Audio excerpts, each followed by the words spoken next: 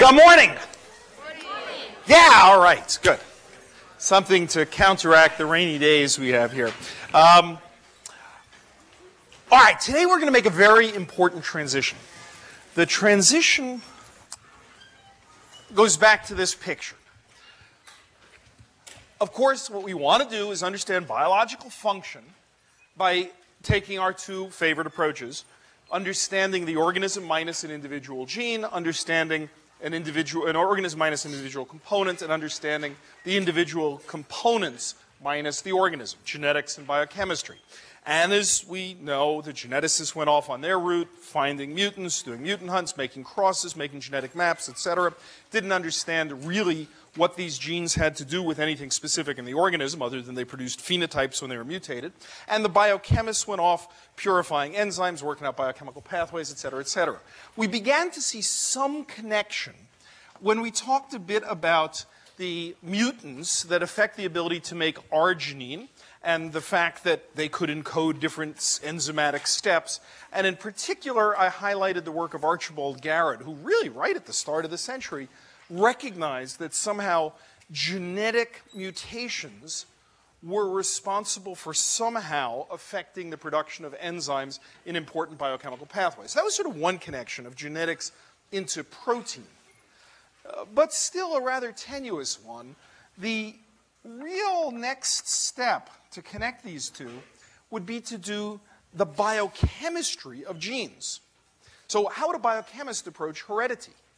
A biochemist would grind up the organism, fractionate it in different components, and attempt to find heredity, purify heredity, get like a pure solution of heredity. That's nuts, right? The notion that you could purify heredity as a biochemical entity, because like, how would you know you had it? But of course, that's exactly what happened. That is what happened, was biochemistry developed sufficiently far that folks were actually able to purify substances not just that could digest a particular sugar or substances that might, like slide by each other like actin and myosin do in muscles, but substances that were actually heredity. And that began the real unification of those. And that's the point of today. And that is the field of molecular biology. And we're going to cover tremendous territory in unifying these two different fields. Okay, so let's dive right in. So,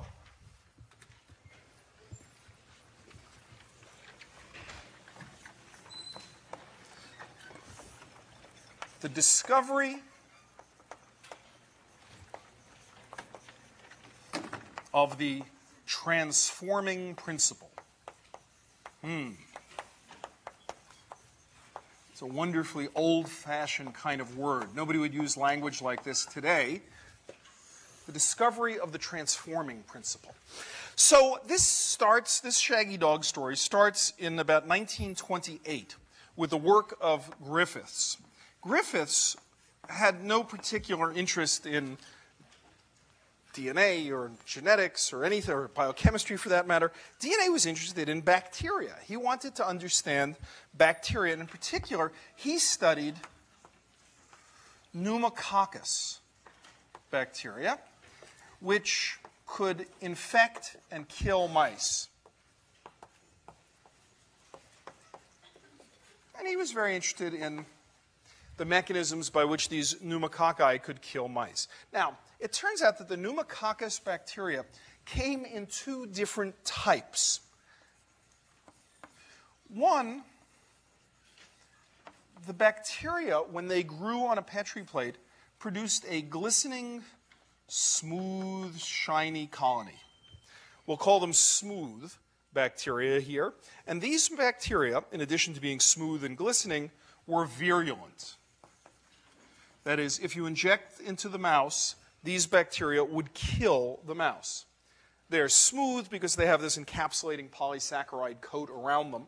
And it's not necessarily the case that that's what makes them virulent, although it actually does have a role in that. But it is the case that they're smooth and they're virulent. So you inject them in a mouse, mouse dies because the mouse is not resistant to these bacteria. By contrast, there were strains of pneumococcus that were rough.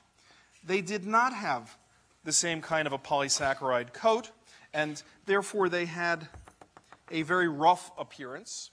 They didn't glisten, and these were non-virulent. If you inject these into the mouse immune system was able to fight these particular rough bacteria. Okay, so Griffiths did the obvious experiment. So take some bacteria. We'll take some smooth, virulent bacteria. We'll inject into a mouse. And what will happen?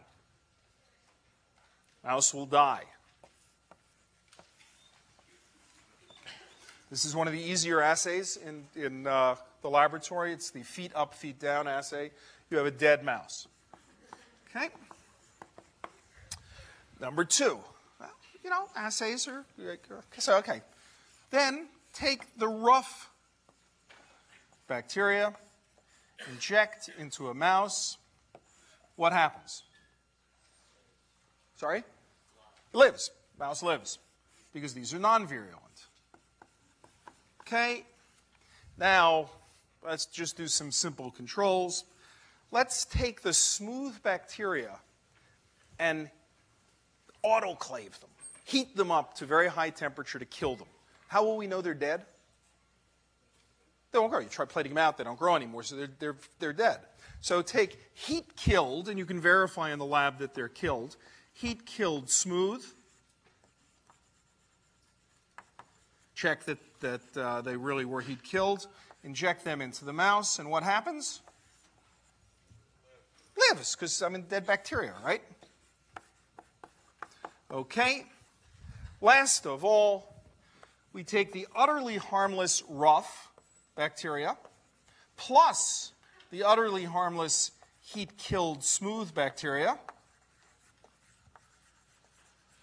We inject them into the mouse, and what happens? It dies.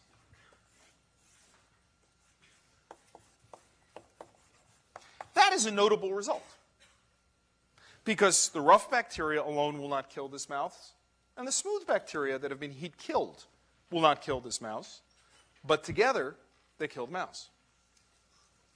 This is very puzzling. What was even more puzzling was when you autopsy the mouse, you can isolate from that mouse smooth, virulent, live bacteria. But you didn't put any in. Very strange. So this actually yields live, smooth, virulent bacteria, despite not having put any in there. Virulent bacteria.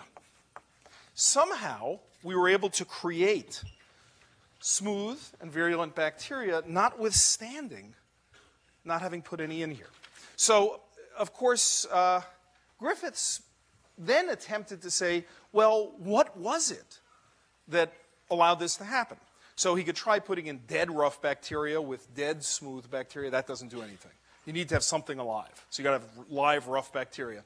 You could then say, let me take the dead virulent bacteria and start fractionating it biochemically and asking what fraction of that material from the dead bacteria allows us to recover, to have this property of being able to now produce virulent bacteria that kill the mice. Now, do you realize how utterly tedious and painful that experiment is? You take the dead bacteria, you fractionate it into lots of different biochemical fractions. For each fraction, how do you test whether it has the property? You've got to shoot up a bunch of mice. This is a very tedious procedure. I mean, you know, you can't underestimate how important the assay is, how important it is to come up with easy ways to do things in order to be able to accelerate progress. Griffiths tried hard and roughly began to purify fractions and get information about what the fractions were, but in fact, this work really never did lead to a clear conclusion. But it did tell people that there was some material which got named the transforming principle. This is almost like an old alchemical kind of word, a principle being a particular chemical composition of matter, but what you don't know what it is, you call it a principle, a living principle or something like that. So what was this transforming principle? Well, it really took work about 15 years later by Avery, McCarty, and McLeod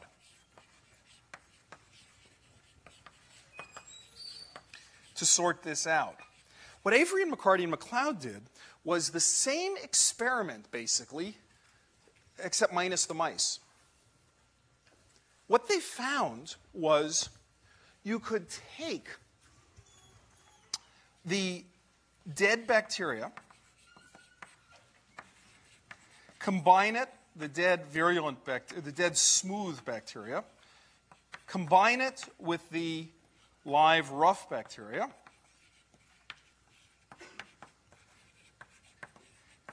and by combining it in the right way in a test tube, you would be able to plate it out on a Petri plate and see smooth bacteria come out. Sans mouse. So they didn't need the mouse. This dramatically accelerated work, because if you were able to just take fractions of the dead bacteria, add it to the live bacteria, and look for the presence of some smooth bacteria coming out of it, you would be able to work much more quickly, and they did. And they began purifying, and they began purifying, and they tried to isolate the fraction that contained this new ability to make these bacteria acquire a new property. And they knew that they were transforming the heredity of this bacteria. They're transforming the traits of this bacteria. They were, in fact, transmitting heredity. And they purified and purified and purified, and eventually, testing many, many fractions and making them purer and purer and purer and purer, they found that consistently the fraction that contained heredity was the fraction that contained DNA. Now, it was a lot more work than that, because no fraction is pure. DNA is in multiple fractions. But you know, they kept trying to purify it, and it sure looked like the transforming principle, the property of being able to transform, was co-purifying along with the DNA fraction. And you know what the reaction to that was? Well, mostly it was that they must have goofed, because all smart, right-thinking people knew that DNA was an absolutely boring molecule. Because the interesting molecule at this time was proteins. Everybody knew there were zillions, there were 20 amino acids. They came in zillions of combinations. They had all sorts of different shapes and properties, and hydrophobic ones and hydrophilic ones. There are enzymes. And clearly, anything as important as heredity was not going to be encoded in some utterly boring structural molecule that was just a long polymer of 4 virtually identical units. And so the sort of reaction was, this is interesting, but there must be some trick. Something must be wrong in this experiment, give or take. Now, why did people think that DNA was so boring? Now, DNA had been known for a long time, since the 1860s. Lots of molecules were known. But why was DNA boring? And why were proteins kind of exciting? So for that, we really do have to look some more closely at the structure of DNA. I want to review the structure of DNA here, because we're going to use it a lot. So DNA has 3 components, as you undoubtedly know. It has, first, a sugar, or almost sugar, 2'-deoxyribose. 2'-deoxyribose. So it's a pentose, or almost, it's a deoxypentose. And its structure, and this is an important structure,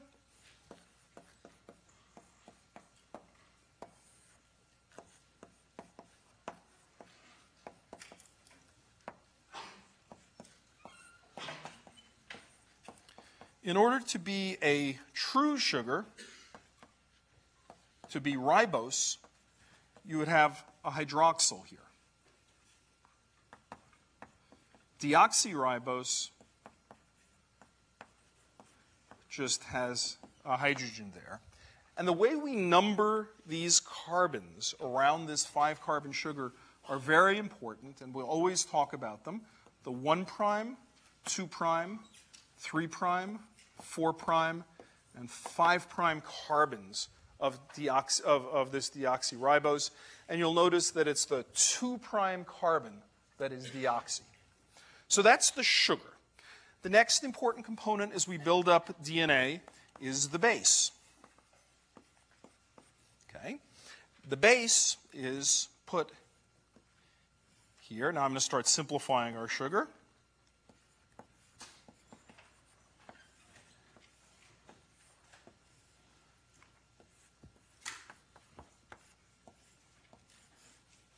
base.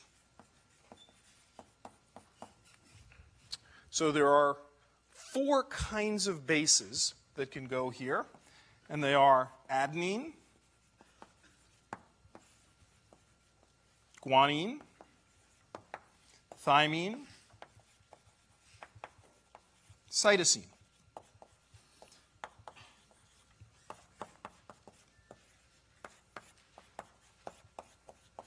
So that's the second important part in building up DNA.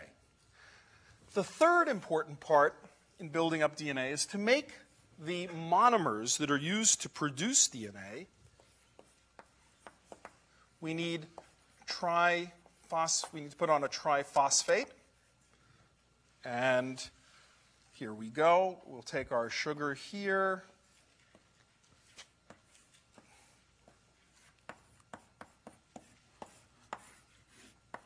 Our base over here. And then off this carbon, we have our phosphate.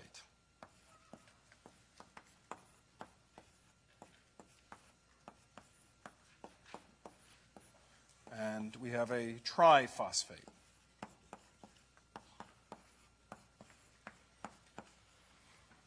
There we go. So this is the monomer that is used to build up DNA. This guy here is called a nucleoside. Note the S. This guy here with the triphosphate on it is called a nucleotide. Okay, it's not usually written with such a big capital letter, but nonetheless, I point this out. And obviously, what is this triphosphate going to do for us? It's going to provide the energy to allow us to make DNA polymer chains.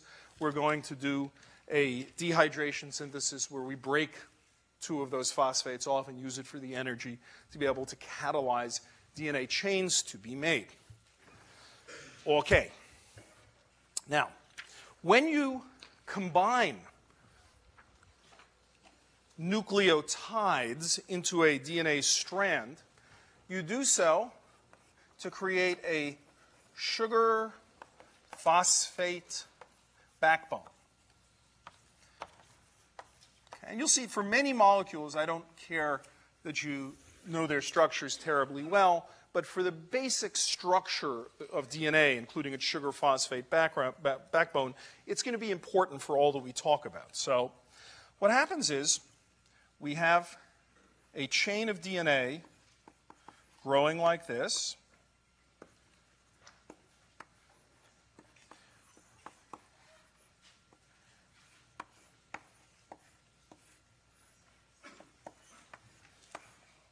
We have our OH here. We have our base here. And which carbon is this? 5 prime, that's right. Okay. To the, which carbon is this? 4. This one? Great, that's the 3 prime, 2 prime, 1 prime. Great, okay.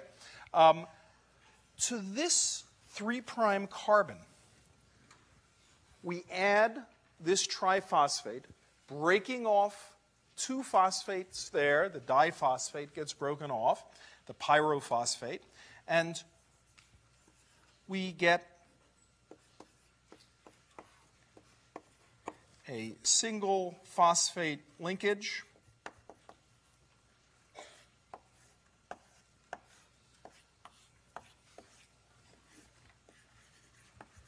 To the next subunit of the chain.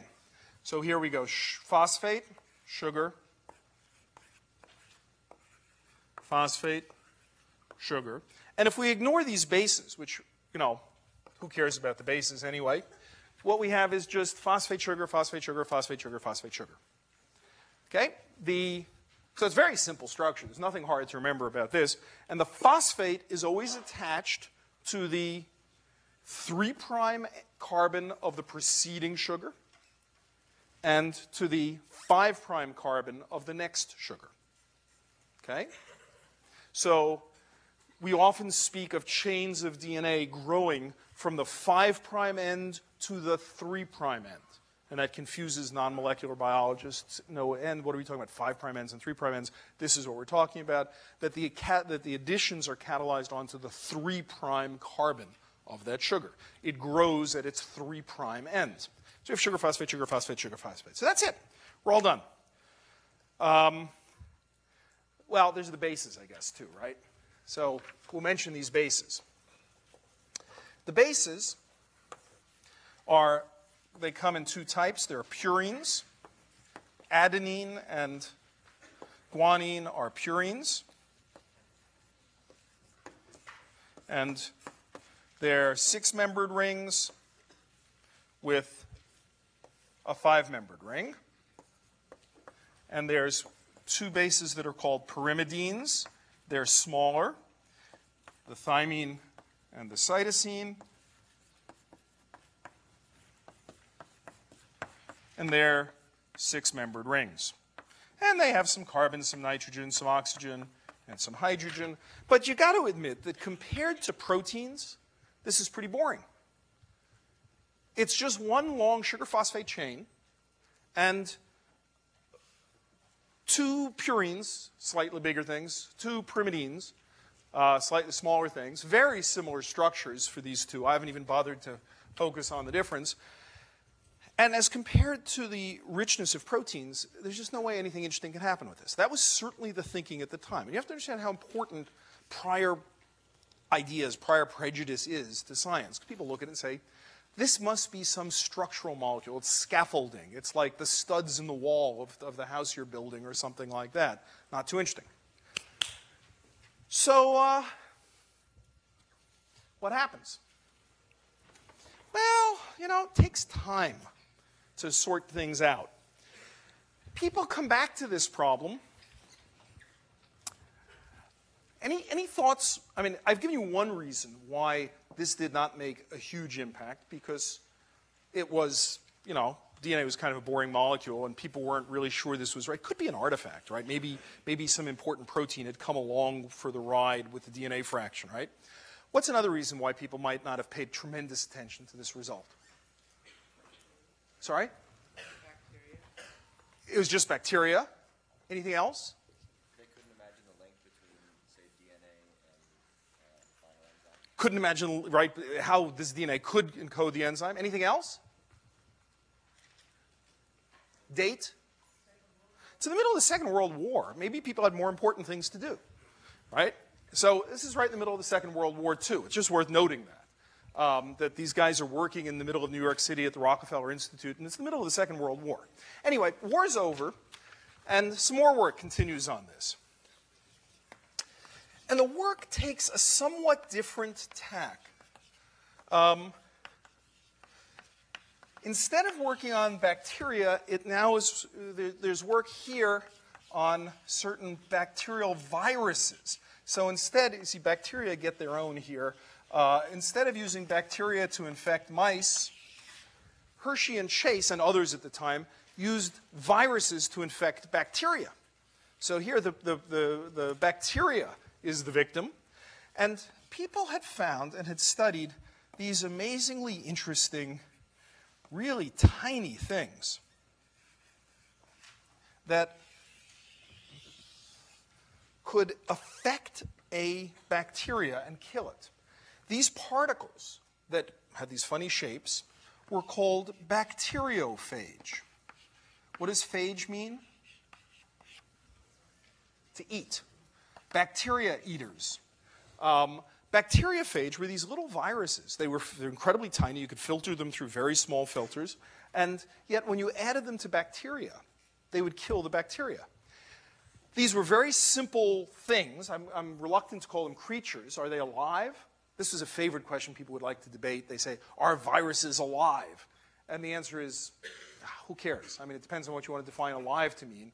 To me, it's not alive in that it can't replicate on its own without a host, so I won't call it alive. But anyway, I'll refer to them loosely as these creatures that eat bacteria. They were very simple, and all they really had in them was some DNA in their capsid, this capsid up here, and some protein. But they could attach to a bacteria and after a certain amount of time cause the bacteria to burst open and produce lots of daughter phage, lots of daughter bacteriophage. It could replicate within this bacteria. So somehow this, while I might not want to call it alive, certainly can reproduce itself, or at least with the help of a bacteria, can reproduce itself. When people first discovered these bacteriophage, what do you think they wanted to do with them? Sorry? Use them to kill bacteria. Yeah, where? In humans. The first thought about what to do with bacteriophage were a whole bunch of interesting Russians who wanted to make up large quantities of bacteriophage and have people drink them so that it would kill all their bacteria. And this was the early ideas for antibiotics. It didn't quite pan out that way. But, you know, people have all these very exciting ideas of, wow, I got something to kill bacteria. Let's pour it down a patient and see if that does something good for them. You know, yeah, that's why there are institutional review boards, too, to make sure that you can't just do that right off the bat. Somebody else has got to think about it also. It turns out not to be a great way to kill patients. Sorry. No, it doesn't actually kill patients, but it doesn't also kill the bacteria so well in human beings. So anyway, so the question was, how is it that these viruses kill the bacteria? Somehow, they inject something into the bacteria. Something causes something to happen, which causes virus particles to be made. I don't put too fine a point on it, because that's all you could really say at that point. But something goes in and something comes out. So what goes in? How could we tell what goes in? Yep. By seeing what is left out. By seeing what's left out. How could we see what's left out?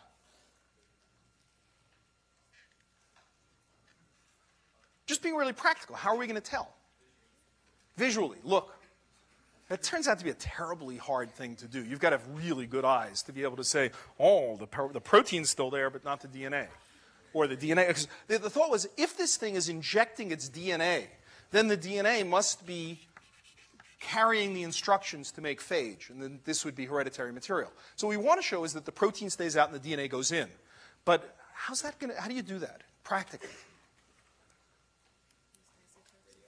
Radioactive labeling turns out to be the best way to do that.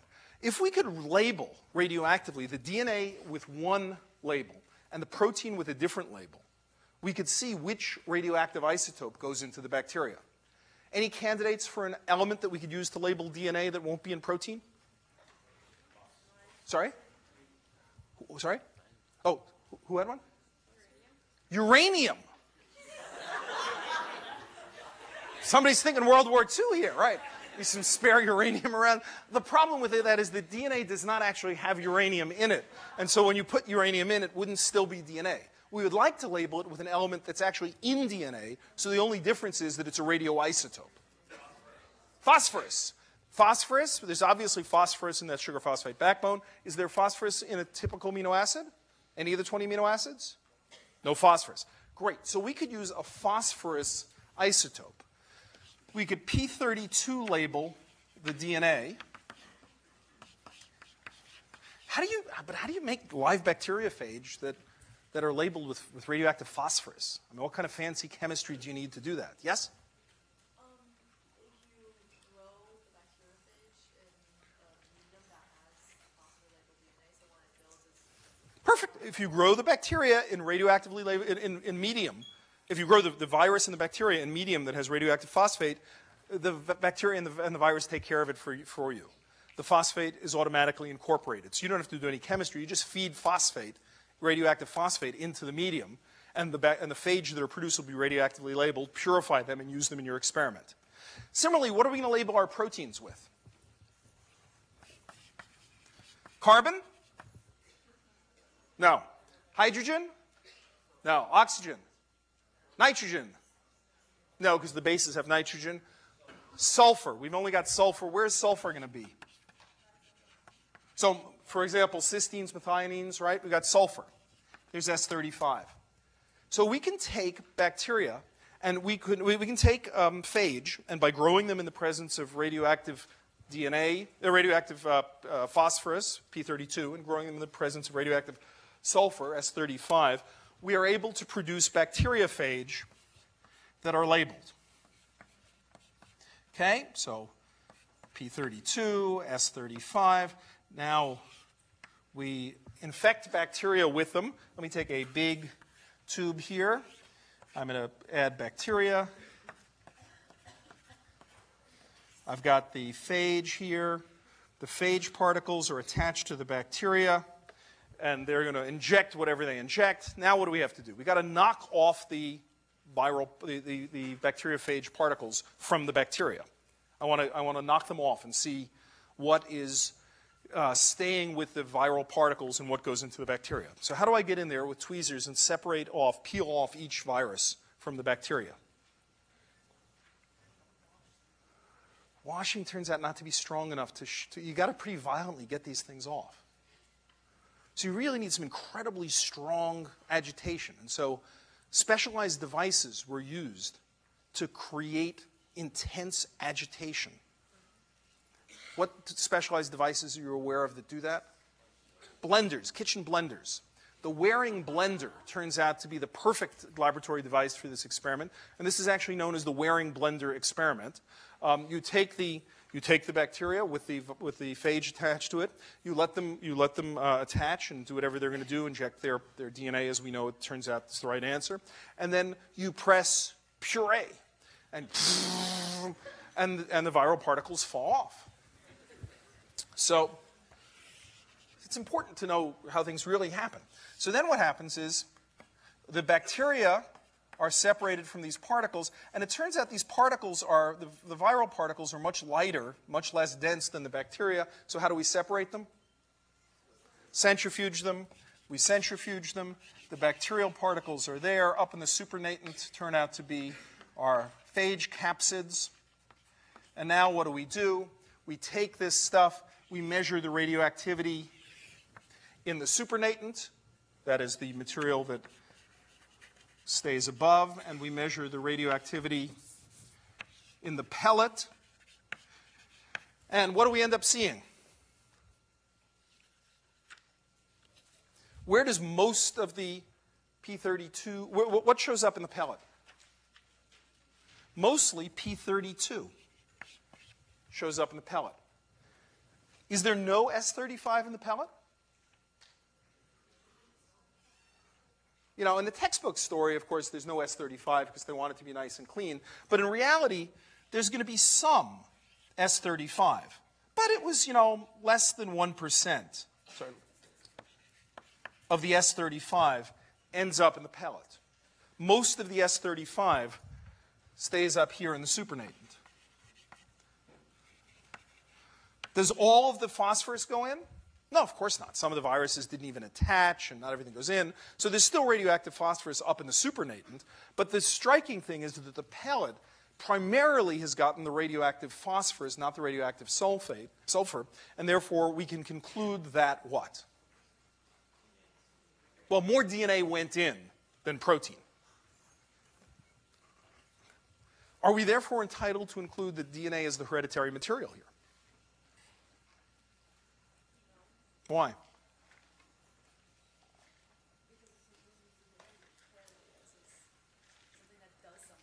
Well, I mean, suppose that 1% sulfate is tracking one minor protein that is the secret. You can't, it's very hard to rule out that there's no contaminants traveling along with the DNA. And if you really, truly disbelieve DNA, you could be churlish and say, well, I just don't believe that you've so purified it that you can completely rule out that some minor protein component is really conferring heredity. In fact, when you really look closely, Avery, McCarty, and McLeod's biochemistry, I believe, was purer than the purity of this experiment. But by this point, thinking had begun to shift toward DNA being a reasonable hereditary molecule. In addition, it was the second line of proof, different from the pneumococcus, using a different system, both pointing to the same answer. And the intellectual tide shifted to recognizing that this probably was right. And the reason these experiments were pointing to DNA was DNA had to be the right answer. But of course, how is it the right answer? what was it about DNA that could confer these properties? This was still unclear in 1953, but not for that long. It became clarified relatively soon thereafter.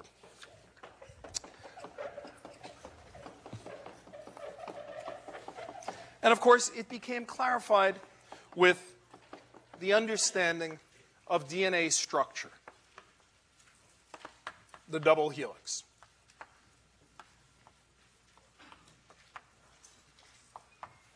Nobody here has not heard of the double helix. Probably there's nobody, no grown-up who doesn't know about the double helix and all that. But nonetheless, I want to stop and think a little bit about it. Also, I'll say on a personal note, this is the first year I've taught this class after the first time I've taught this class when Crick and Watson have not both been alive. Some of you may know that Francis Crick died just this past summer, which was very sad. He was an incredible person, and as I've said, Mendel was one of my heroes. Francis Crick was also one of my heroes. He was just an extraordinary person. But Jim Watson is still alive and kicking, and still quite active. And so in any case, you're not far removed. So I tell you a little bit about this stuff as history, but this history I'm telling you about, these people are, for the most part, Francis is passing notwithstanding, alive and kicking. Jim Watson is still quite alive. Actually, McCarty is still alive. It's really, anyway. So 1953, just a year later, Jim Watson and Francis Crick are working in England. Watson is a student from Indiana, former ornithologist, had his interest in ornithology originally, and then studied more biology and came to England because he wanted to study the gene. Francis Crick, a physicist who worked in the Admiralty during World War II. And of course, what they did was on the basis of an awful lot of modeling and getting to see experimental X-ray diffraction pictures of Rosalind Franklin from London, made a model. And the model is this beautiful, and I haven't drawn it to its proper proportions, but this beautiful double helical structure. 5 prime, one chain of DNA running in one direction, 5 prime to 3 prime, and an anti-parallel chain of DNA going in this direction, 5 prime to 3 prime. It was a beautiful structure. Jim Watson has written a whole book about the discovery of the double helix structure, and we are only 51 years past that. Anybody who hasn't read The Double Helix, this book really should. It's one of the great books of science literature and actually is on many people's lists of some of the great books of the 20th century. It's a wonderful competitive story of Crick and Watson racing against Linus Pauling.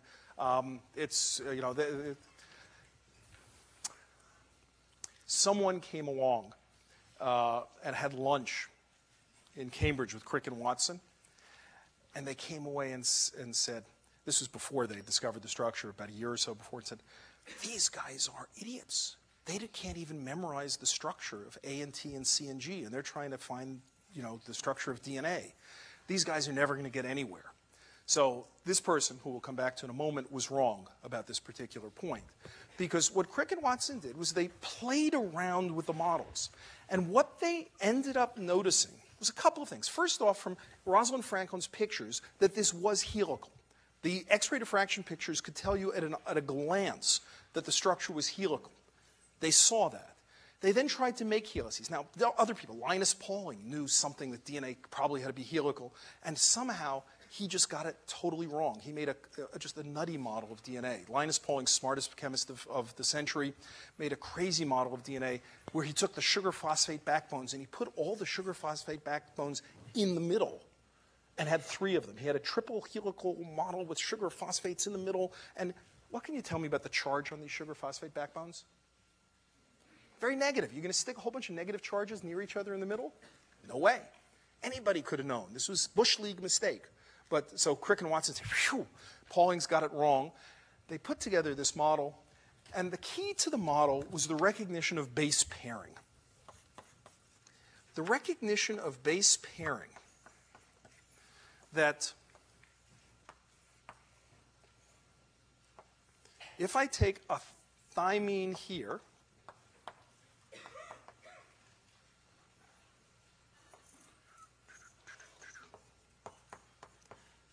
and I take an adenine here,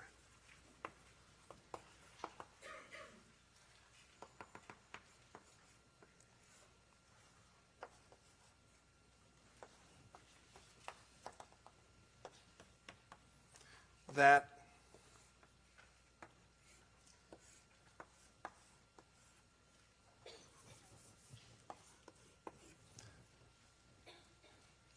these two groups would be pointing at each other in such a way as to make two hydrogen bonds with a certain characteristic distance. And not just that, but cytosine and guanine could also be fit into that same distance, and they would have 3 hydrogen bonds.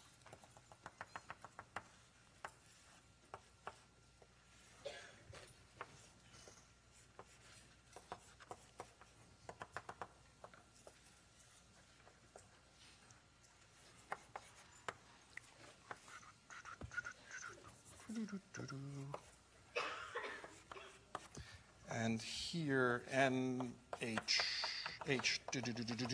3 hydrogen bonds. And they would fit the same, what I got? Whoops, thank you. Good point. That's the problem. Yep. Well, it's a little messy, but anyway, the business end here is 3 hydrogen bonds and 2 hydrogen bonds, and they both fit into the same distance perfectly. So this double helix here could have either A's and T's, or G's and C's, or C's and G's, or T's and A's. And they would all fit perfectly with each other. Now,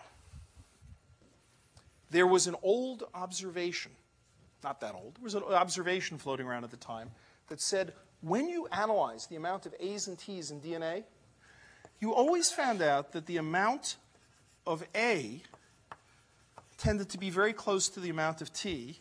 The amount of C tended to be very close to the amount of G, although these amounts could be different.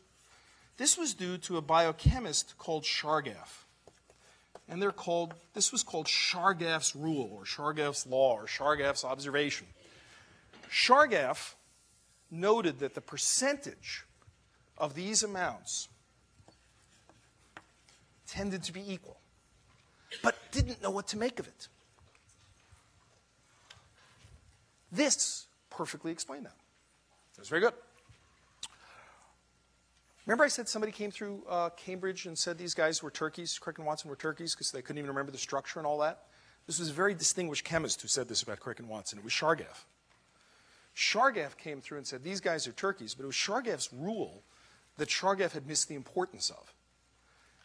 He was quite bitter about this through much of his life, and there's a very wonderful, biting quote that Chargaff says when Crick and Watson become famous for the DNA double helix. Let's see if I can get it right. He says, that such pygmies should cast such giant shadows, referring to Crick and Watson, that such pygmies should cast such giant shadows only shows how late in the day it is. Whew. Anyway, he was not happy. All right. Now, this was a big deal thing. Crick and Watson knew this was very important. They raced to publish a paper about this. They sent it off to Nature. It's a gem of a paper. It's a page, roughly, in text. It's very short, very clear, has this beautiful picture drawn by Francis Crick's wife, Odile. And it is just a charming paper. They know that they've cracked the secret of life. Why do they know they've cracked the secret of life? Because the most important thing about this model here is not its structure per se, but that it explains how it is that a DNA molecule can be replicated, that somehow all it takes is for those two strands to come apart, who knows how, and that when they come apart, each can serve as a template for the other, because since A's always match T's and C's always match G's, each strand has enough information for the other. That's how replication happens. You have two strands, each of which has sufficient information to encode the other. They somehow come apart. They each serve as a template for the other, and that's that. That is the secret of life, how life replicates itself. Not just that, we've explained replication. What about mutation? What's mutation? Sometimes gets it wrong. It sometimes screws up. So, for one little biochemical model, we've explained replication and mutation. It's pretty good. Now, the thing is, in writing this paper and getting this off to the journal, this was not an easy thing to get done quickly. You just didn't have time to explain all these details. They wanted to stake their claim about this. So they wrote up the structure, and instead of going to a long thing about how this explains replication and yada, yada, yada, yada, yada, there's one sentence in the paper, the last sentence of the paper, in which they just say, it has not escaped our notice that this model explains replication and everything else. Basically, the last sentence is, oh, and by the way, it's not escaped our notice that this explains the secret of life, although it doesn't say it like that. It's the coyest sentence in the scientific literature. It's really just an amazing sentence there. And then they come back a couple minutes later and write a paper explaining what they mean and all that. But it's just a great sentence. So you will hear molecular biologists make reference, use in their speech, the phrase, it has not escaped our notice that. And it's always an homage back to this particular sentence in this paper of Crick and Watson. Okay, now, last thing. Yes? Jim Watson was 25 and Francis was 35 when he did this. Yes, he was a 25-year-old kid when he did this. That's right. Pretty amazing stuff. So last point I want to touch on, and I'm not sure I'll get all the way there, but this model, this model here of DNA coming apart and each strand serving as a template for the other strand is called semi-conservative replication. That is, one strand is used as the template for the other strand. So there's an old strand and a new strand that's made. Now, in theory, you could imagine that DNA replication occurred not like this, but instead, somehow, I can't imagine how, but you could imagine, and people were willing to imagine it, that the old strands stayed together but somehow became a template for making a new double helix without actually using them. This model of the strands actually serving as a template would predict that each new DNA double helix was in fact composed of one old and one new strand. If you could prove that, then you'd have real confirmation of this Crick-Watson model of semi-conservative replication. And so a young student, two young students, Matt Meselson, who's still working and is down the road at Harvard and a wonderful person, and Frank Stahl, who's still working and is at Oregon, proved that the new DNAs that were made after each generation were in fact composed of one old strand and one new strand. Now, how could you possibly do that? Sorry? Radioactive labeling. But how do you radioactively label it so that you can see that that you've got a double helix that's half one and half the other? The old one is labeled with... Old one's labeled with? With phosphorus? Well, with one isotope. It actually turns out to be nitrogen. The new one, with a new isotope, say N14, you can do heavy nitrogen and ordinary nitrogen. And if what you can do is grow up your DNA, when you first grow it in normal nitrogen, then you shift to N15, heavy nitrogen, you could make DNA molecules that were half old, half new, and therefore half labeled with normal nitrogen, half labeled with heavy nitrogen. And how would I prove that these DNA molecules were a 50-50 hybrid? What would be the property that I would be able to test? But radioactivity turns out to be really hard to weight, density. It turns out density, if I could just measure the density of the DNA, I would show that if the semi-conservative model is true, the molecules will now have intermediate density between all heavy and all light nitrogen. They had to work out a centrifugation technique so sensitive, a salt gradient centrifugation where you could put DNA on it. You had a really fine salt gradient spun in a centrifuge. And depending on where the DNA migrated, you could measure the density of the DNA. And they were able to show that, in fact, newly replicated DNA strands had this intermediate density that would be expected from the semi-conservative model. And so, in fact, by that point, the semi-conservative model, I think, is well established. In some sense, you would say the beauty of the double helix was almost one of these very rare scientific results where when you look at it, you say, it can't possibly be wrong. It explains too much. It's too beautiful. But as we've discussed before, that's not enough. You need some proof so that it's real. And this Meselson-Stahl experiment provided a real confirmation of that. On to next time.